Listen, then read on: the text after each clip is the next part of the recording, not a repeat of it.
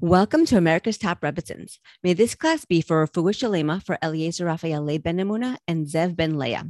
Please click the subscribe button to subscribe to us on America's Top Rebbitzins YouTube page, or click follow to follow us on your podcasting app so that you're the first to know when an inspiring new episode is posted. I'm so happy to have on today's show Rebbitzin Miriam Lipskier. Rebbitzin Miriam is the co-founder and director of the Chabad Student Center at Emory University in Atlanta, Georgia. Together with her husband and 8 children, they have created a vibrant community of Jewish life and learning. Miriam is a dynamic teacher of Jewish thought and spirituality who lectures internationally. She is on staff at Beis Hana Women's Institute and an educator for Mikvah USA. Thank you so much for being on our show. Please tell us more about yourself and what you do.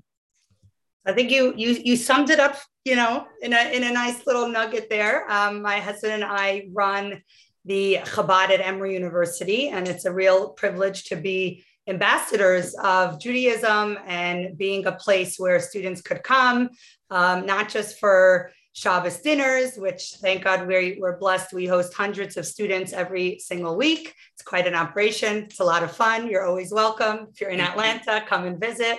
I always tell people we'll leave the door open for you, and it's real because it's a tent and it just has a flap and you could flap in anytime. But really, more than Shabbat and holidays, it's like an embassy. An embassy means you always have a place or a lighthouse to go to for not just food, clothing, shelter, but spiritual needs, emotional needs, and someone that's there for you, which is really a need that every human being has. But it's a beautiful privilege and honor to be part of a tribe where that's not just a theory, it's a reality. And so it's a great life privilege to, have that lighthouse at Emory. And it's been amazing to meet so many incredible students that have come through over more than 2 decades, Baruch Hashem. I always joke that when my husband and I first started our Chabad house, it was just us. And now, thank God, our staff has grown to 8 full-time members who I gave birth to. All of them, because our kids, it's not a job, it's a life. So the family is just part of the extended scene, if you will, and they're our greatest lights and blessing as well. So that's a little bit about the goings on of my life. I love that. And I love the way that you said that your kids are just, it's a life. It's not like your mommy's working or daddy's working at the job. It's everybody. The kids are all involved. I think it's so beautiful. I think that's what makes it beautiful. The fact that they're involved in all the day-to-day hesed and support that you offer the community. It's so beautiful. Right. It's a little harder to answer. People are like, so what's your job? And I don't want to say I'm unemployed because I'm certainly not. I'm not. It's very nonprofit, but it's a life work and a mission more than punching in on a clock. There is no clock. No one's on a time. It's whatever's needed, at the moment. So it's definitely a more unusual paradigm, but that's how it rolls. Beautiful. So beautiful. It's such a beautiful way to live. And today we're going to be talking about a topic that I know that you're very passionate about and that I also find very fascinating. It's called Geula mindset.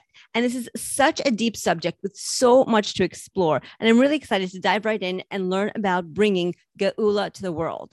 So, and also to bring Geula to us individually and also what that looks like practically. So let's start at the beginning. Can you please tell us what exactly is Geula? And can you also describe the Geula mindset? So it's huge and it's not something I think many people have a little bit of an apprehensive response to this idea of Mashiach, some hocus pocus or some magical fairy thing that either will come and will change or disrupt. And it's an interesting thing that the foundation of Judaism is not tradition and morals and values and holidays and celebrations, although it's that as well, but rather it's a mission and a purpose that was embedded in creation since the beginning. And what I mean by the beginning, I literally mean Genesis 101, creation, the very first opening verse of the Torah. It talks about how God creates the world. And verse 2, the pasuk, the verse says, "V'ruach Elokim merachefet al pnei hamayim," that the Spirit of God hovered over the water. That's the opening description of what the world looked like. And the Midrash tells us, what does it mean? The Spirit of God was hovering over the water. Like that's not so, that's not a practical image. That's not tangible. What does that mean? And the Midrash explains to us that it says this spirit, this mirachefet that was hovering, was actually Zeh Ruchai Shel Melech HaMashiach. This is the spirit of Mashiach, which means that from minute one, embedded into our story was the end goal, was the objective, was the purpose of it all. And what was that purpose? To have a world where instead of darkness and confusion and brokenness and pain and fragmentation, which was really what's described in the opening verse, that the world was chaos. It says, tohu vavohu. It was like absolute chaos, which some people could, look around our world and identify with that landscape as well. But the mission from minute one was, you see this chaos? Your goal, everybody's goal, all of humanity's goal is to move this mission forward so that Geula, which is really and I'll just tell you, not everybody loves, Hebrew language etymology, but the word for galus or darkness and the word for geula or redemption or light are the same Hebrew letters in the two words, except for one letter difference. And that is that geula, gola, they have the same letters. If I had a whiteboard, I would write them so you could see them, but I'm not going to graph them out. But the only difference is that there's an aleph that's added in Geula. So you're asking Geula mindset, what's the difference? Meaning the world's the same, practically speaking, but the mindset, the perception, the way I view it has an aleph in it. What's an aleph? Aleph stands for Alufo Shel Olam. It stands for the one, the creator, God, however someone visualizes Hashem in their lives. And the difference between a prison mentality or an exile mentality or a dark mentality and a light-filled one is that God's let in. God can shine. The God within me, the God within you, the God within our world. If I can see that, and if I can perceive that, then I can work towards living that.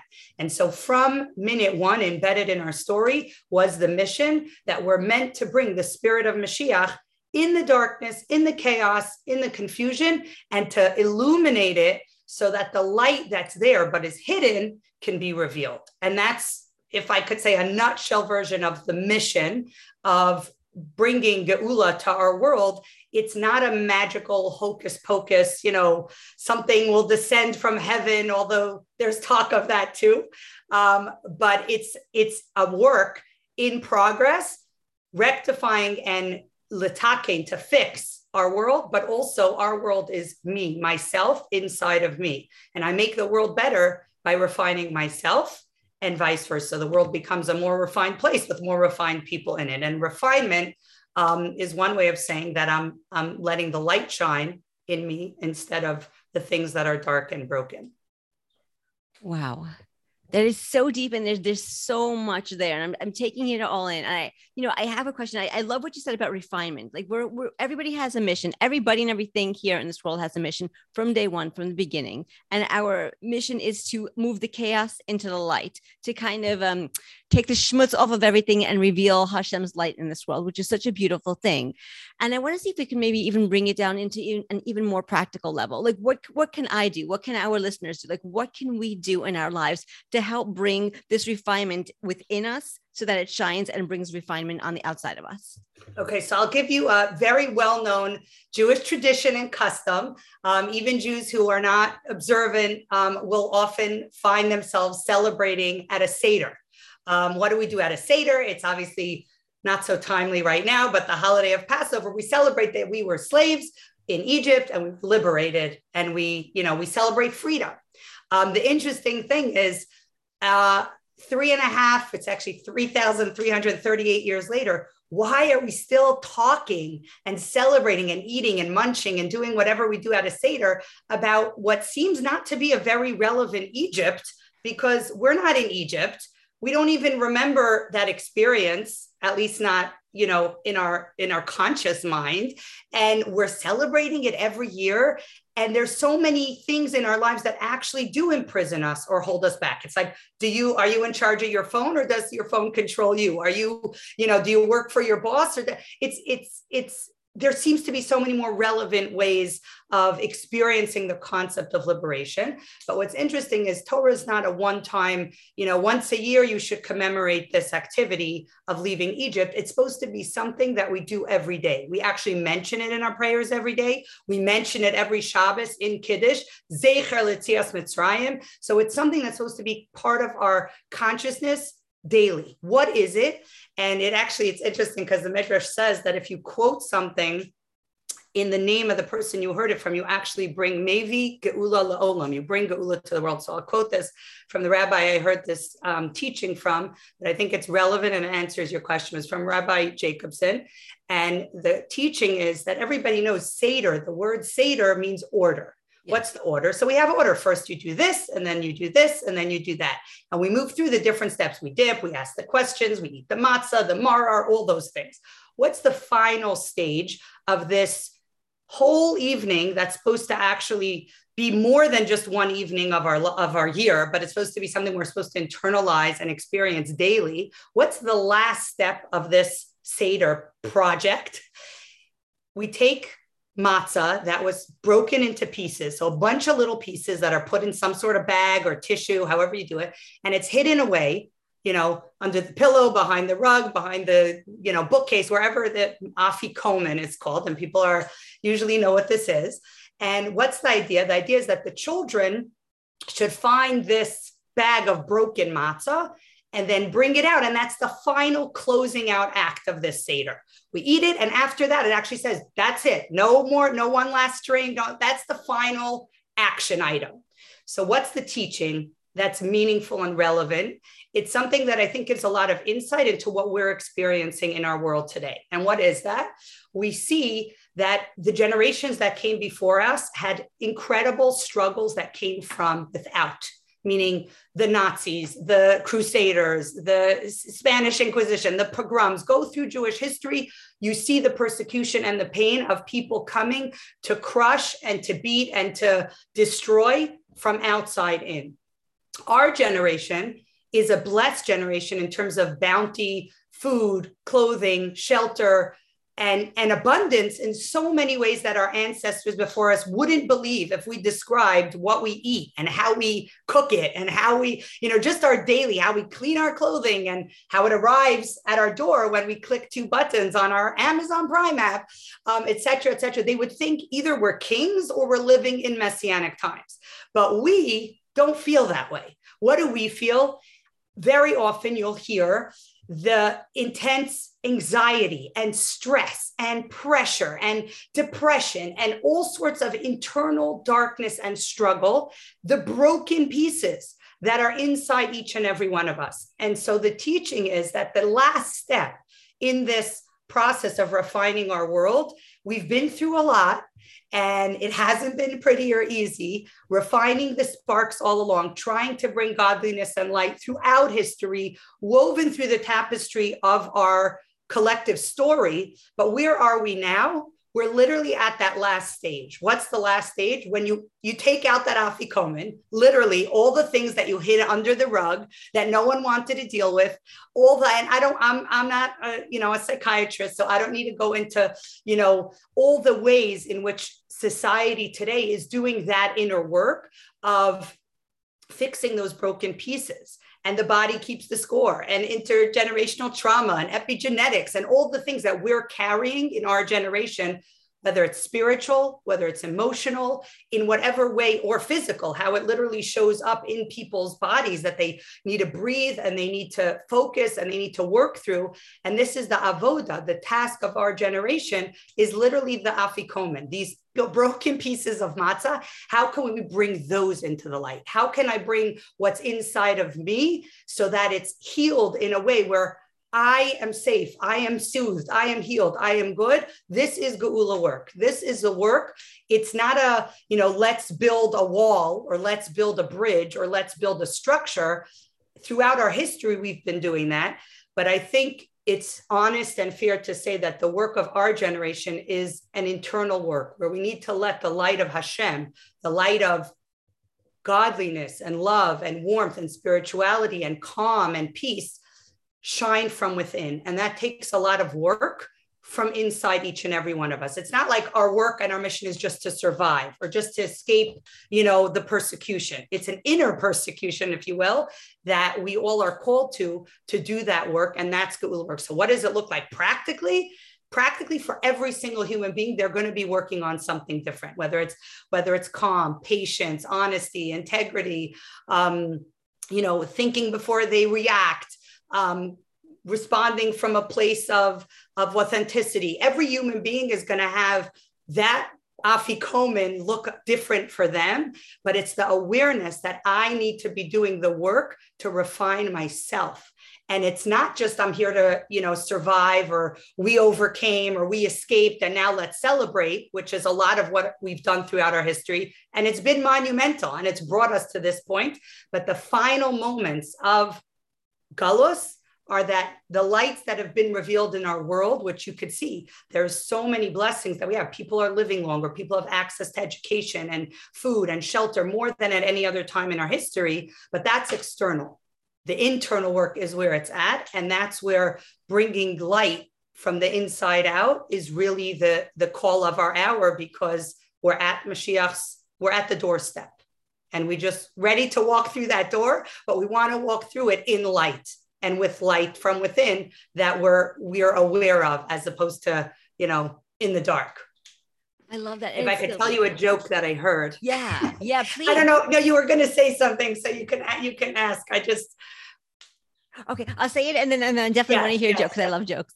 So I was going to say, it's very interesting how you made the distinction between the outer struggles that many of our ancestors faced with the pogroms, and the pogroms in the Holocaust, and being attacked and Spanish Inquisition and all that. And it was Jews were really fleeing for their lives for most of Jewish history, and now, for the most part, or not for the most part, Jews are safe and they're okay. I'm not saying that there are no acts of anti-Semitism or terrorism or anything against Jews now. There are, but not in the very extreme way that has been in the past.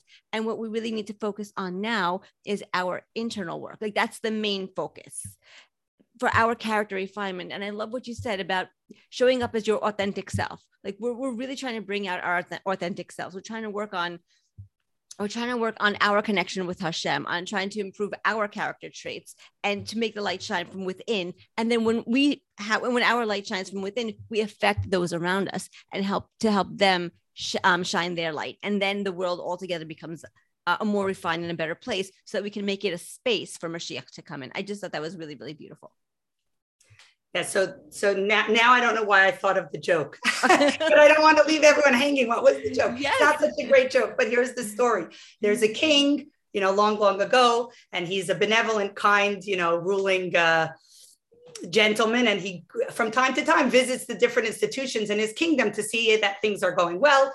And on one occasion, he's touring the prison, where obviously people are there who weren't upstanding members of society. And he goes around to visit to see, what's going on in this prison. And every person that is there, the king asks him, so what brought you here? And without fail, every prisoner, I was framed. It wasn't me. I didn't do it. Someone cheated. Someone lied. I got blamed for this, etc. All these innocent people that were behind bars, nobody was guilty. And finally, he comes across one guy, Yankel, who, when the king asks him, what are you doing here? Or what brought you here? Yankel says, it's true. My kids were hungry. I didn't have any money. I stole that bread. I fed my kids. I'm guilty. And I deserve, you're not supposed to steal. I deserve to be here. So the king right away calls the warden and says, please release this man. So the whole prison breaks out in uproar. What do you mean? We're all innocent, and we have to say the one guy who admits his guilt, the one guy who tells you he did the crime for which he's paying, you let him go?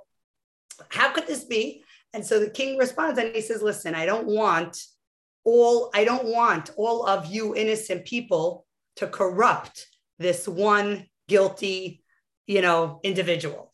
And obviously it's a silly story, but I think in reverse is the point that I thought of, which is every single one of us, we have an incredibly unique platform in 2022 that every single person can, if they only have, an iPhone and an internet connection, be an influencer and share. And I'm not saying corrupt the innocent, but actually spread light and spread goodness to anyone. You don't need to have a certain amount of money, fame, power, or status.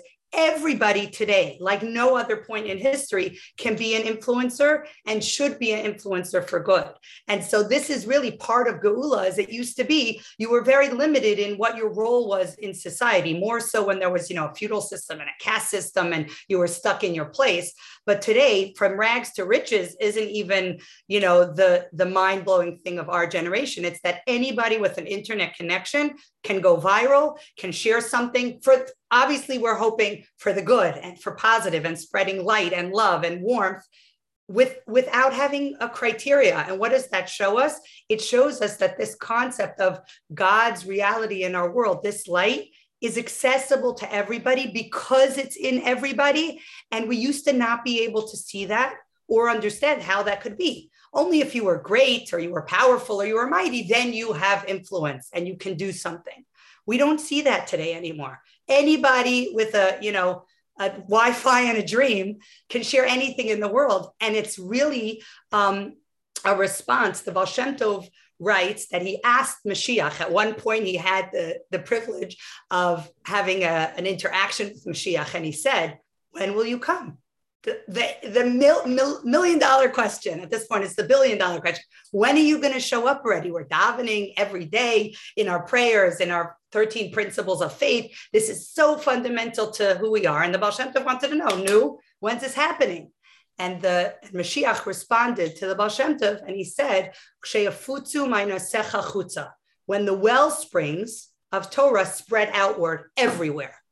And you see that today, that the well springs of truth, of light, of Torah, of godliness are not limited to the yeshiva or to the little Kabbalistic community up in Tzvas or wherever it is that you would say, okay, they have some ownership on this light. No, means everywhere you actually see it today. And you can go back further in our prophets, Amos, Yirmiyahu, all have brought down prophecy that when Mashiach comes, it's like the knowledge of God will be covering like the water covers the ocean bed.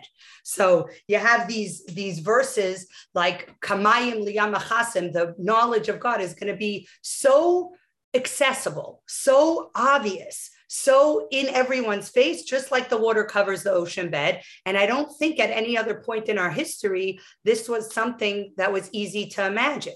This was something that was tangible. But in our days, the fact that knowledge is literally at your fingertips, the fact that you can access any bit of information with the click of a button, it's really miraculous. And it's not just transforming our lives, it's the culmination of the transformation of the entire universe since the beginning of time. Wow. That is so powerful.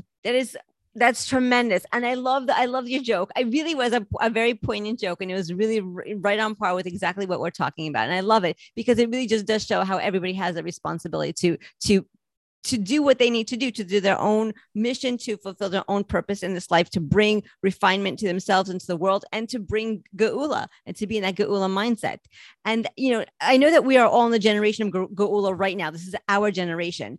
Our generation that's living right now will bring Moshiach. May he come right now. Yes. And this is such an honor and a privilege, but it's also a tremendous responsibility.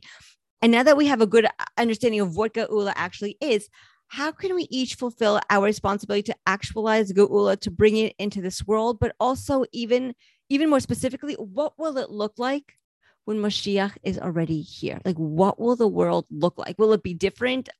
How will it look like? Okay, so disclaimer, I don't know. Okay. I know it needs to happen. And it's actually beautiful because we have so many sources. Rambam writes his conclusion of the Mishnah Torah talks about, Yemos HaMashiach, what will it be? What stages, what phases? My kids want to know if the candy is going to grow on the tree, all of those things. But I think before I share just a concept that's what will the world be, or how will it be different from the world we know it.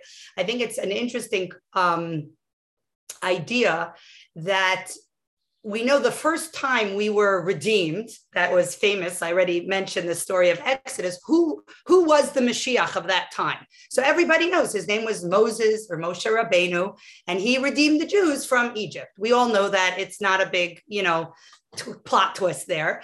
But what's very interesting is that Moshe did not grow up with the Jewish people. He was not enslaved with them. He didn't grow up being in servitude like his brothers. Why? Because of not going through the whole story, but he was put into the water as an infant. He was retrieved from, saved from that Nile by Pharaoh's daughter, Badia, and she raised him in the palace like a prince. So how did he grow up? What was his mentality? What was his headspace? He didn't have the headspace of a slave, because he wasn't. Right. He had the headspace of a prince, of a ruler, of a leader, of someone with influence.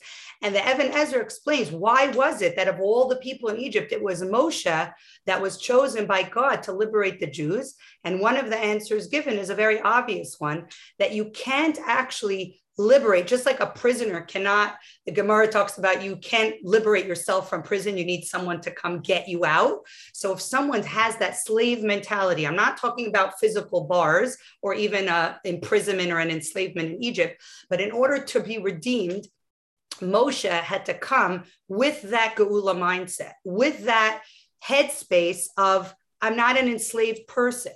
And with that, he could bring us out. And obviously it didn't end there, because you could bring us out of Egypt, but you couldn't bring Egypt out of us. We had to go through a refinement stage, which is 49 days where we count the Omer. We're supposed to refine our character traits, bringing light into the world, elevating every part of me, my personality, my, ways that I interact with the world. And it's just a very important insight that having a Geula mindset isn't just like, oh, that's nice. Isn't that cool? It sounds like, the cup is half full. That's so much nicer to think positively than to be, worried and frantic and anxious. But it's much deeper than that. And really, Moshe, this story tells us that a Geula mindset is something that at our stage in history is not going to happen to us, but we need to be that for ourselves and for the world. And so if I go back to your more practical thing, what will the world look like? Meaning, how will the world actually be different? So I think there's a well-known, I don't know if it's a Jewish fairy tale or parable, but I'll share it in like a tweet, very abridged version of a princess who falls in love with like the gardener on her father's estate. And obviously this is not a very suitable match, because what does he know? Potatoes, cucumbers, and roses, or whatever he grew. But as the story goes, they get married and he takes her to live, in a faraway farm village, and they're going to be happy forever and ever. And every day he brings her a bouquet of flowers. He brings her, different things that he grew. And for a while, she's happy. He's wonderful. He's kind. And it seems like it's going well. But as time goes by, she's becoming more and more depressed and down. And every time he brings something to her, a big basket of potatoes, some tomatoes, she looks up. She obviously says thank you, but it's just not doing it. And after a while, he gets the memo and he asks her, my dear princess, my beautiful wife, why do you look so down? And why is nothing I do able to cheer you up? And what she explains to him is that she grew up in a palace and she was entertained by the greatest, thinkers and artists and musicians in the world. And that's what she's used to. And that's what feels comfortable to her. And here she is, and he means well, but all he knows are his flora, his fauna, his vegetative produce. And it's not cutting it. She needs more. I'm not going to go to the end of the, fairy tale story, because it's really just a parable. And what's it a parable for? Our neshama. Our neshama comes into the world and it's in a body. So we think, if I take the body, if the body's feeling a little uncomfortable and the body's feeling a little bit stressed out, I'll take it for a massage, for a manicure, for a shopping spree. I'll get new this, I'll get new that. And the body will feel good. And what happens? It works for a time, a minute, a week, a month. But ultimately, there's a soul inside. And the soul says, you don't understand. I grew up in the palace. I had the greatest spiritual delights. I was entertained and given, delicacies of the spirit that you, with your incredibly awesome potatoes and tomatoes or bags and shoes and laptops and cars, whatever it is never going to satisfy that within me. And so Amos and Yirmiyahu also bring down in the prophets that what is the world going to look like when Mashiach comes, that people won't hunger, lo ra'av lalechem, they're not going to hunger for like bread, ki im beruchi amar Hashem, they're going to want and yearn and desire spirituality, a connection to the vine, a wholesomeness that's not external. So your question was, what's the world going to be like when Mashiach comes? And according to the Rambam and many other Jewish sources, at least for the initial stage, it's going to look exactly as it looks today, with one difference: the lights on versus the lights off. So what does that mean? If you're in a room, and let's say the room you're in, if I shut the light, that sofa is still there. And that, those games that are on that little shelf behind you are still there, but you don't see them when the light's off. So Mashiach's coming means the light goes on. What does that mean? So the world looks the same. And up until now, our work, our avoda in our world is to work more or less in the dark because the light's off, meaning we're bumbling around. And what are we doing? Healing and fixing brokenness and darkness and pain. So if you could sum up our work in Gullus, it's working on darkness in the dark. And if you have to visualize Geula, what's it going to look like? So the shortest way to say it is we're still going to be working. We're not just retiring to, some retirement community drinking a pina colada on a hammock. That's not Mashiach, although that sounds maybe nice. But we're going to be working in the light, on the light. So people ask, like, if Mashiach comes, then what? Is your Chabad house going to close? There's not going to be 200 students coming for Shabbat dinner. You're not going to be making, vats of chicken soup and matzo balls. And the answer is no. There's going to be lines around the block, not 200 people. Everyone's going to want to know, what does Hashem want us to be doing? The whole world's going to be filled with humanity that's awakened to what? To the reality of what is. What is? I'm a piece of God in this world. How do I activate it? How do I access it? How do I share it? And so if I had to sum it up in a tweet, it would be Gullus is working in the dark on darkness or on brokenness. And that's what we're doing. We're working to heal. We're working to fix. We're working to release. And what's Geula? It's working on light, on joy, on positivity, on connection, on warmth, on love, but it's working in the light on light. So it's same people, same world. You could imagine it's the same thing, but it's fundamentally different because the perspective is completely different. And to go back to the princess in the story, the times of Mashiach is, instead of saying, you know what, I wake up and it's sunny outside, I don't have any observable issues, meaning I'm healthy, thank God, I have where to go and what to do, but I don't feel good. I feel anxious. I feel stressed. I feel, upset. And I can't even explain why. I don't even know why I feel this darkness. So what am I going to do? I'm going to go, and everyone fills their day with whatever it is to distract us from that. I'm feeling some sort of discomfort or great discomfort. So whether you're going to do things like, I'm going to go exercise, or I'm going to go buy myself something, I'm going to hang out with people. These all are soothing or helpful to whatever degree they are. But if I don't get to the root, if I don't get to the source of that disconnect or that darkness or that anxiety, I need to wake up and just do it all again and again. And so what's interesting is our culture talks a lot about self-care and that people need to do things that are practical, real things. And I'm not knocking any of them, to get the right nutrients and the right sunlight and the right exercise and the right socializing so that we regulate our systems and we feel good. But that only works physically on our body. What Torah is bringing us is, don't forget, the purpose of this body is that it houses a soul. It's just a house. So it's the analogy I like to use, especially with my kids, is it's like Hashem gives everyone a paintbrush. And your job is to take your paintbrush and paint the picture that you're meant to paint. So there's all sorts of styles and, different ways of painting a picture. It's realistic, it's modern, it's colorful, it's black and white, whatever it is. Use your paintbrush and paint whatever it is you're supposed to paint in the world. But what do many of us do in our culture? This paintbrush is important, right? It's my tool to create a beautiful image. So I'm going to take care of the paintbrush. I'm going to clean it. I'm going to polish it. I'm going to make sure, it doesn't have any lingering. And so we have beautiful paintbrushes that we're busy taking care of, but where's the painting? So Judaism says it's both. We need to take care of our paintbrush, our body, our guf, our externals. But we also need to understand that that body that Hashem gave us with the light inside is meant to do something in this world. What is it meant to do? To be a conduit for light. And how do we do that? In the most practical way is by healing and uncovering the light within us. If I know without a shadow of a doubt that I'm worthy and good because a piece of God is inside of me and that's my worthiness, it's not because my body looks good or my mind thinks well or my mouth speaks well. Those can all enhance the situation, but it's because my infinite value and worthiness comes from the fact that there's a light, an aleph of Hashem inside of me.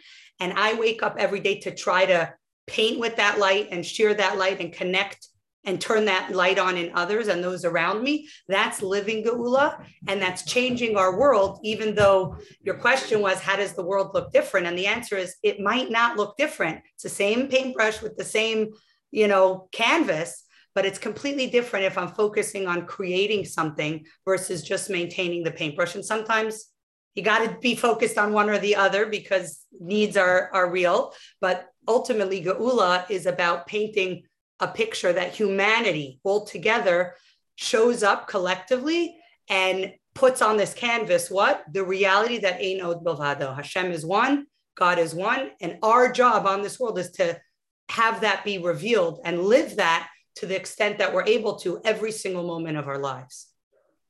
Wow. It's so beautiful. It's so powerful. And it would be so effective. We would be such effective conduits of Hashem's light if we could just all do that every single day. We would just bring Mashiach literally right now. We really would. And I would love to leave our listeners with just some additional motivation and hizuk. You've given us so much, but just a little bit more hizuk, a little bit more strength to encourage everyone to continue doing their part to bring Mashiach. So I want to see if you can please share a personal anecdote or two about something that you do in your daily life to help bring Geula to the world and also Geula within yourself. So I'll share some insights that I gleaned from my greatest teachers, who are my children. I think when Hashem blesses someone with children, very often they act as mirrors to kind of show us what work we need to do on ourselves. In case we were missing, anything on our to-do list, our kids usually bring out to us or show us what things we can use some refinement on. And I'll just share a few things that I remember learning from my children and thinking that it says that the merit of the children is actually going to bring Mashiach. It's going to be the little kindlach, as the song went, or, more biblically speaking, it says Rachel mivakal baneha, that the children are the ones who are actually going to be the guarantors, and our four mothers and fathers had hope that the guarantors are going to be, the next generation to bring this forward. So from my own children, I saw that in so many ways, they have this purity and clarity to see things for what they really are, meaning for the godliness or for that spiritual light or that Geula mindset, without all the anguish or angst that we sometimes bring to this work. And I'll give you a few examples just so, I'm not saying that they're practical tools. They just taught me what it looks like to see things clearly. So we have our Chabad house is right around the corner from the Emory Hospital, very well regarded medical establishment. And so very often ambulances will drive by our home on the way to the hospital. That's right around the corner. And so children often hear sirens and, it's loud, it's jarring, it could be scary. But one of my children had this custom that I don't know, what the origin of it was, but every time she would do this, it would kind of spark a Geula moment in my mind. She would hear an ambulance go by the house, and whatever she was doing, coloring, playing, reading, whatever it was, she would shout out Refuah Shalema. And that was, what does it mean? Meaning if an ambulance is going by, it means somebody's in it that's going to the hospital. And what could I do? Meaning there's an alarm in the world. There's darkness, there's brokenness. What's a Geula response from a little child? She was, 3, 4, very little girl, is I can send a prayer. I could wish, a good healing, a speedy healing, refuah shalema, practically means you should, be healed quickly and speedily. And that's someone, I wouldn't say it's taking action, but it's a response to something that could be scary or jarring with a positive, light-filled prayer, a message. I'm sending you good vibes. So that's, whenever I heard her do that, I always would think to myself, wow, there's so many things in my life that could be compared to an ambulance, and how could I respond, or in what way can I bring up a refuah shalema, meaning a positive response to this, or a geula response to this. Another example from my children, and this is also young kids have this, where, and I don't remember at what age this was expired, but I need to be honest and say it expired. But one of my sons, anytime he would find or be given, whether it's Hanukkah or a birthday or, whatever it was, money, $1, a quarter, he saw the money, currency, and his immediate response was tzedakah. And he would look for the pushka in the home to put it into. It didn't have any other meaning to him. It wasn't like, oh, I can go buy myself a Laffy Taffy. Again, that changed at some stage when he realized what money could buy. And then it's like, okay, how much of the money that's now buying, that now can buy me something that will bring me some sort of, pleasurable experience, how much of that do I, give away? But to see a child in that pure state, looking at something, money, currency, and not seeing it the way we see it, not seeing it through our Gullus eyes, but seeing it through Geula eyes. What is its purpose? What is its ultimate intention? What is its best use? Tzedakah, mommy, where's the pushka? Help me reach the pushka, because some of them are higher up. And that, again, was a reminder to me of a child sees things in this pure way, because the light of God isn't as obscured by experience and trauma and pain of living life. It's like a clear window. And so there's a coin, it's tzedakah. And again, that's a reminder to me also, if I have something, in what way can it be of service in the world? Not just to bring geula, but to be used in a positive way, to be used for the ultimate good, or to be used to bring light or joy to another. And these little examples are ways where I think it's very important that we understand it's not that it's a concept and it doesn't relate to my life, or it's an idea. And if you like talking about ideas, keep talking about this idea. We've been talking about it for 3,000 years. It's actually, I think 16 out of our 19 prayers that we say in the Shemona Esrei are asking, sorry, not 16, 6 out of 19, we're asking for Mashiach. It's like a daily obsession, but it's not supposed to be a concept. It's supposed to be something that in my life, practically every single day when I wake up, that I'm thinking the people I'm interacting with, the activities I need to do today, my, to-do list that's never ending. How are all of these things part of this plan, part of this mission? And I think for every individual, the answer of how might I, or what am I meant to do in this moment, it might be a different answer. I would say it is a different answer, but the question needs to be, the same for all of us. And how can I add light to myself, to my environment, to the people around me? And not only how can I add it, how could I see that in others? Because if I view my spouse, my parents, my siblings, my children, and myself as containers of the divine, then I speak to them differently and I interact with them differently. They're not just annoying or irritating me or getting on my nerves or giving me things to do, although that may also be true, because that's one part of reality. But the deeper part of reality is they're a chelek Elokah, a part of God here. And my job is to reveal that in me, to reveal that in you, and for all of us together, hand in hand, to reveal that in the world around us. And practically, it looks like infusing godliness in your to-do list may look different than my to-do list, but the mission's the same, even though the to-do list may have different actionable items on it.